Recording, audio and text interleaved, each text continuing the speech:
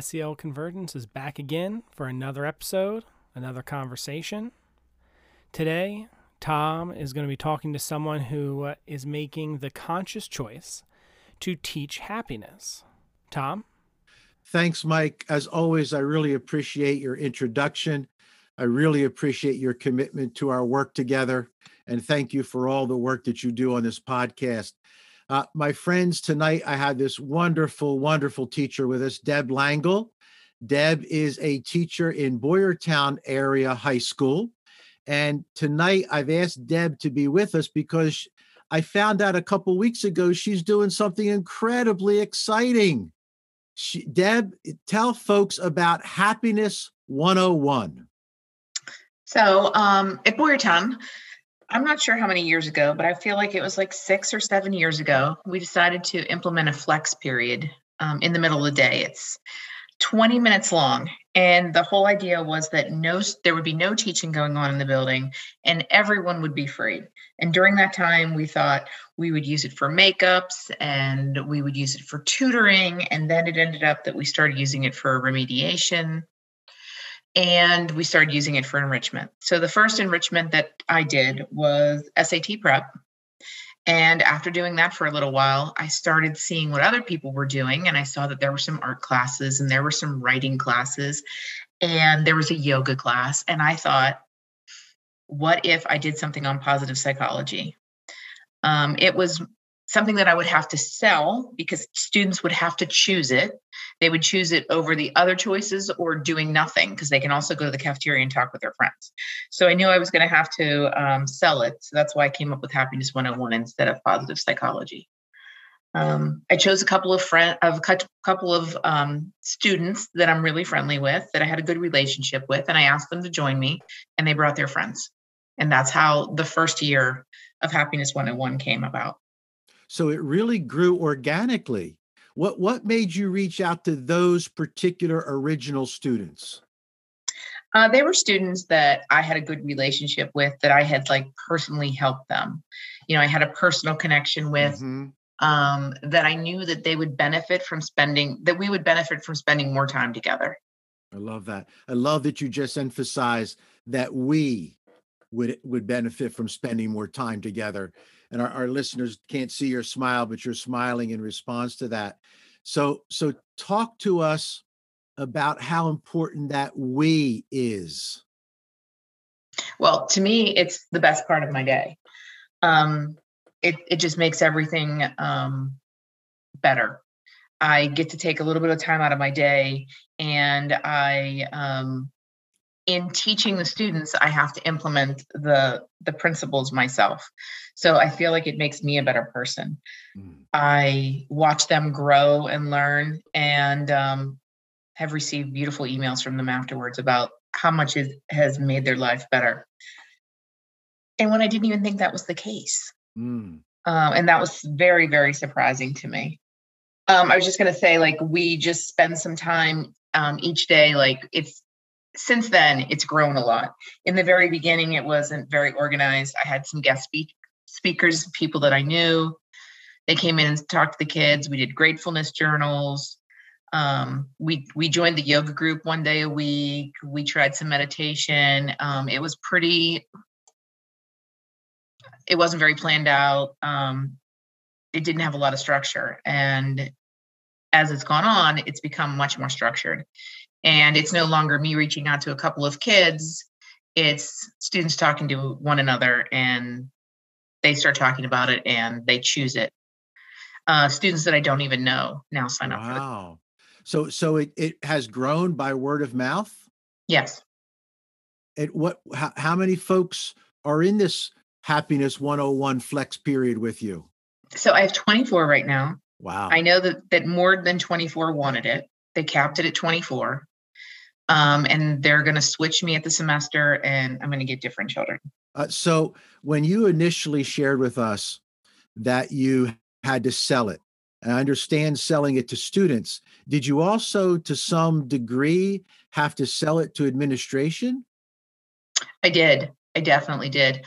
The one thing that we've talked about at Boyertown is we are committed to SEL, to social and emotional learning. So I just had to prove that it wasn't going to be fun and games, that it was going to have some meat to it, that it was going to be worthwhile time, that we weren't just going to spend every day being silly. In the very beginning, I had a lot of principals come in to watch.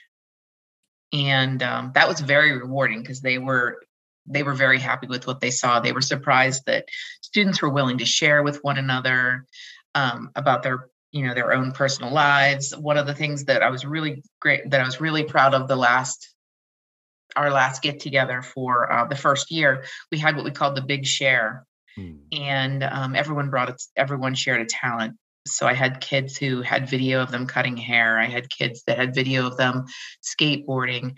And then the best one was a young man that you would have never expected, played guitar and sang for the very first time in public. He'd never even sang for his mother. Oh, wow. And, just wonderful things, wonderful sharing things. So when you share that example, the young man who played the guitar and sang in public for you and his classmates, what word comes to my mind is trust. Yes. How much that you and all of the students have developed this sense of trust with each other. Can you share with our listeners, because I'm sure folks are going to want to reach out to you or find some way they can do something like this. What's the for lack of a better word, what's the curriculum look like? What's the agenda look like? So right now, I've decided that Monday will be meditation. And we use an app that teaches you how to meditate. And since we're only doing it once on Mondays, it's an app that teaches you how to meditate in 30 days. So that has been fantastic. Tuesday, the school district asked that I tutor. No big deal. I'm a math teacher. I'm glad to tutor students. Wednesdays, we work on the weekly content, whatever that is for the week. We'll have a topic for the week, like it might be sleep, it might be meditation, it might be random acts of kindness. There'll be different important things that we talk about for the week. Thursdays, we do thankfulness journals. Where they write 3 things that they're thankful for, and they have to write as much detail as they can. And they can share or not share. It's really up to them. And then I asked my students what was their favorite thing. And it was funny. Some said meditating because Mondays are hard. Some said the thankfulness journals, but most of them said fun Fridays. What are some fun things you've been doing this year? So I try to have on Fridays, we try to do a phone-free time. We've blown bubbles because that has been shown scientifically to improve mood because of the color of the bubbles, the fact that you're almost making a smile when you blow the bubbles. It's hard not to laugh when you're blowing bubbles. Yeah. We had them choose songs that they liked, and we put them into a bucket, and we pull out a song, and then we play it really loud over the speakers in the room, and we dance around to it. I love that. It's a real fun one. We've done a mural where each student had a different part of the mural and they colored it independently, and then we joined it all together. We've raised butterflies. I've had after-school activities where I taught them how to make chunky blankets. We've done puzzles where we had limited resources and you had to work together because you weren't allowed to touch each other's puzzle pieces. So I will try anything. And one of my favorite things prior to COVID was we made pancakes. And, they spent the entire day, it was right before Christmas, they spent the entire day making pancakes for all of my classes. Now, again, our listeners can't see, but Mike is smiling on that one. You like the pancake idea, Mike? Just a little bit. That's fantastic. So let me take you back, Deb, to the response of the administrators as they visited. Have you received specific feedback? Just that, no, I haven't really gotten any emails specifically or anything. At one time, they were thinking about discontinuing the Happiness 101 because they were concerned about needing more math teachers to do remediation. So I was able to spend some time talking about the positive impact that having the right mindset has for these students and how it's going to improve their education throughout the day. Beautiful. So take all of us now. Again, our listeners don't know Deb's one of our social emotional learning champions in Boyertown School District, and many folks, myself being one many years ago, would say, "Gee, math is probably the hardest connection to make to SEL." But here we have Deb, our math teacher, who's not only making the connection to SEL, but making the connection to positive psychology and creating a flex period for Happiness 101. Take us back, Deb, whether it's positive psychology or something else, when all this began to kind of click for you or come up for you, or when did you first get excited or interested in this field? This has been my passion from the very beginning. I always said that I did not want to become a teacher to teach math. I became a teacher to teach children. Beautiful. And math is what they pay me to teach. But what I really want to teach is children how to be happy, how to be lifelong learners, how to feel good about themselves. That was always my goal from the very, very beginning, 25 years ago. So I'm just thrilled. And I hope everyone hears what our friend Deb is sharing, because that's our job in education. It's to teach children. And for Deb, it's math. For me, it was language arts. For Mike, it's special education. And we all have our different content areas, but what a gift that is. Did you have a chance to kind of dig deeply into the positive psychology from Marty Seligman at Penn, or were there other resources? So I definitely started with him. And then I went to Laurie Santos. Okay. She's out of Yale. She's just a college course that I tried to model a lot of my classes after. I had to break it down into a lower level because it's for college level. But I found that to be a great resource. And then I also really love Sean Aker out of Harvard. And do I remember he actually teaches a class in happiness? He has a company now. He has written a bunch of books. So he definitely does talks. And so he probably does at this point. Okay. Just amazing stuff. Yeah. I've read 2 of his books that are just totally immersed in his happiness research. And that's my favorite part about this is it's research. We're not guessing. We actually know. We have statistical data. They can see that what parts of the brain light up when they do a scan. We know that this helps not only their positive mood, but it also makes it easier to learn. I just think it's a very important thing. Have you seen any connection to students calming, reduced anxiety, in preparing for exams or tests, or even in these incredible stressful times we're in right now, the past couple of years, to help our listeners understand the connection between the work you're doing and helping kids reduce anxiety? So a bunch of the kids in the very beginning came from my pre-calculus class, because it's the hardest math class that I teach, and it's extremely stressful. And a lot of these kids have math anxiety. They don't like math. And they'll always say, I don't like math, but I like you. So it's kind of like the game. It's the game I play. I make it a situation where they feel comfortable with me so that they can ask questions, so that they can be vulnerable. And I didn't realize how much it was helping them until afterwards, when I asked them, when I thought that they were going to cancel the program, I went back to a bunch of my former students and I said, would you just write an email that I could share with the administration about what this meant to you? And I was so touched, and I didn't realize how much it helped them. And they said that it was their safe space during the day, that it was a place where they could be themselves. And for some of them, they said they had anxiety, and it made it so they could finish out their day. Wow. So I think it opens up an education, they're educationally, if they're staying in the building, if they're not going home. It's definitely helping if they can feel more comfortable. So we know that we cannot learn well when we're stressed, when we're anxious, when we're fearful. And the positive psychology data is there. You have your own data and experiences there.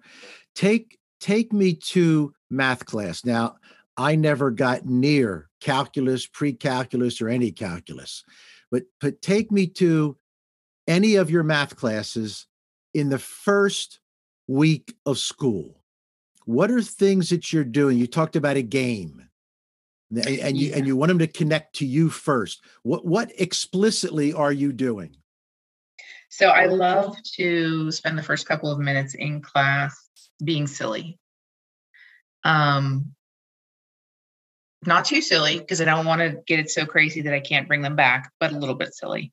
I try to be vulnerable. I try to be as authentic as I can. I like to find out what they're interested in, and I try to find connections and things that that we're similar about. One of the things that I do during the classroom is occasionally I make mistakes on the board, so I give them extra credit tickets if they catch a mistake. There's a whole bunch of reasons I do that. One of them is because it makes kids pay attention, especially higher achievers who think they know everything. They actually have to now pay attention because they're looking for my mistakes. The lower kids, it makes them feel more comfortable because they see, oh my goodness, even the teacher makes a mistake. If they catch a mistake, everyone gets excited because I have this rule that if I were to ever make 3 in a day, I stop teaching.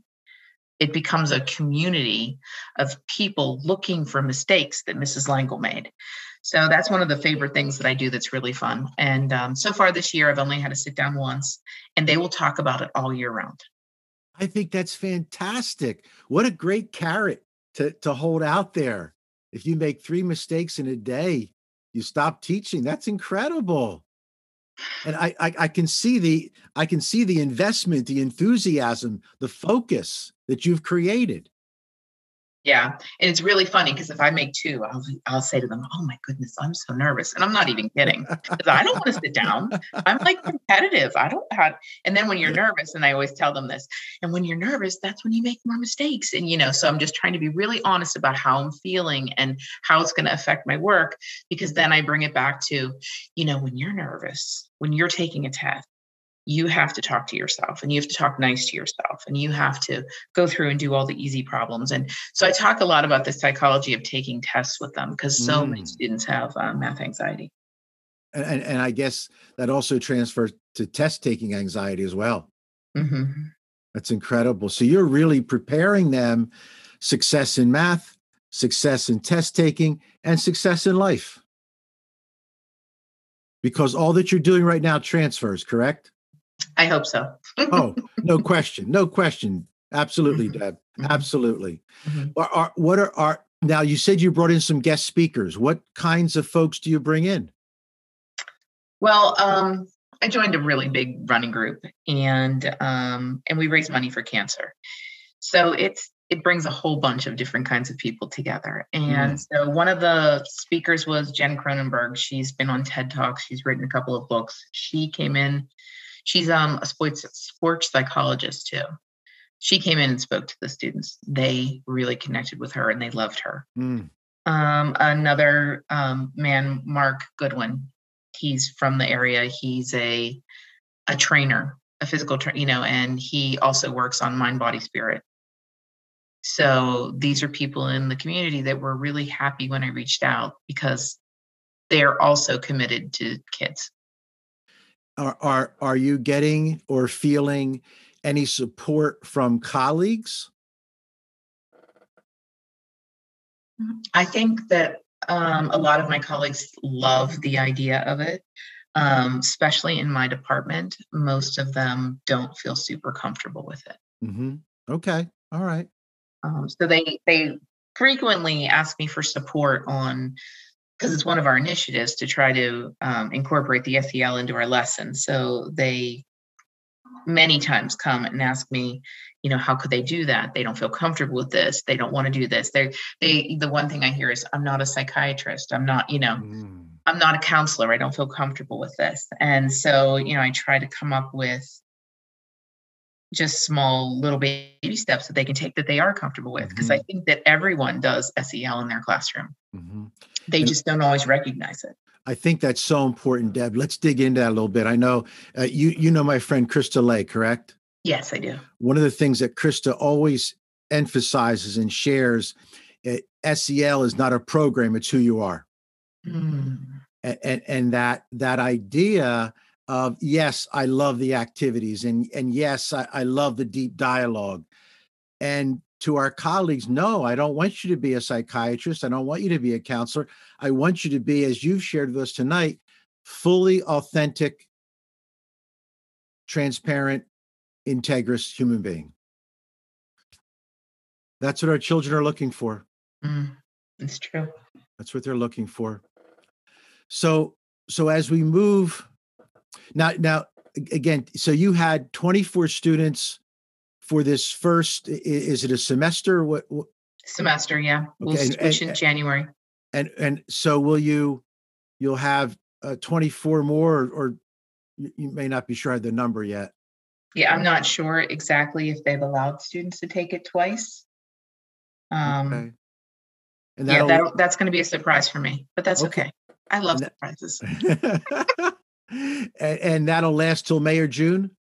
Yeah, till the end of the year. Yes. Okay, fantastic. So you're doing maybe a different group twice a year. Before it was, this would be the first time that we switched it, and it's mostly because so many students wanted to be involved. Prior to this, it was all year. But what a great problem to have. So many students want to be involved. That's fantastic. Right. So I'm looking for more ways to open it up to have more students involved. Okay. Now, this isn't public information, but by the time this podcast come out, it will be. We just sent Sarah O'Barrow a kind of a resource website that Abby and I created. It's called December is for Gratitude. And it's just chock full of activity after activity, research. And we've also tapped into a lot of Marty Seligman's work. So you'll get that, I hope and trust. Yeah, that is one of the hardest parts for me in the very beginning. I just wanted to find a curriculum for positive psychology. I just wanted to find something that I wasn't recreating the wheel all the time. So that has been the biggest struggle for me. And that's why, if other people want to reach out and they want to know what I'm doing, I am more than willing to share, because I think this is such important work for all of our students. So Deb, also another resource for you or anyone else, and I don't know if I mentioned it when we were last together, Abby created this resource called That's SEL. And there's a bunch of activities there, some samples from high school, but I think you could also easily adapt the middle school lessons, and also some research and podcasts and what have you. So I hope that can be helpful to you as well. That'd be great. So let's talk about what's your next dream? What's your next vision for Happiness 101 or beyond? So I started asking, can I teach an entire class? Can I teach positive psychology? Can I use the same ideas that I have and really teach it as a psychology class? The other thing I'd like to do is I would like to have my former graduates be able to come back, and I'd love for them to mentor our younger kids. Oh, that would be fantastic. Because I see that these children, as they leave, now they're in college and they're doing great things. And I think that it would be so nice for them to be able to look back and say to the 9th grade student who's struggling, hey, I was struggling too. And I'm so happy today. And this is so great. You know what I'd love to do? How about somewhere in the future, this school year, if possible, if you can coordinate it, Deb, how about if we get maybe 4 or so of those students to return and do another podcast with us? That would be awesome. So you can use that for all your incoming students. As well, obviously, the mentoring idea is ideal. But, just another option that we can offer. That would be awesome. And then the other piece that I'd love to have this be an elective course, that'd be fantastic. And I imagine that needs board approval, but you can create that curriculum, and anything we can do to help, please let us know. We'd love to help with that. That'd be super. Thank you. Oh yeah, absolutely. So as we get ready to wind down a little bit, Mike, can you imagine anything like this? Now you're elementary. Does this have a place in your mind as an elementary educator, Mike? I've seen a big shift in the last few years, specifically with our school counselors and what their focus has been during their lessons, during encore or specials periods. So I see it coming from that avenue very frequently. And it's neat, but it's not always enough. So I think that explicit instruction has been great, but we're also seeing a lot of teachers build this into their day and their routine, which has been just fantastic, because you really need to front load this and you need to let some other things give to get it started. But the return on your investment by implementing these things and integrating it into the kids' days, it pays back tenfold. You always get that time back. And more people are starting to realize that inside the school. And even now, so the parents are starting to understand that and get on board for it. And they actively look for those teachers that are implementing those practices. It's been fantastic. That's wonderful to hear. I'm happy to hear about that. Are you hearing any of the positive response from parents, Deb?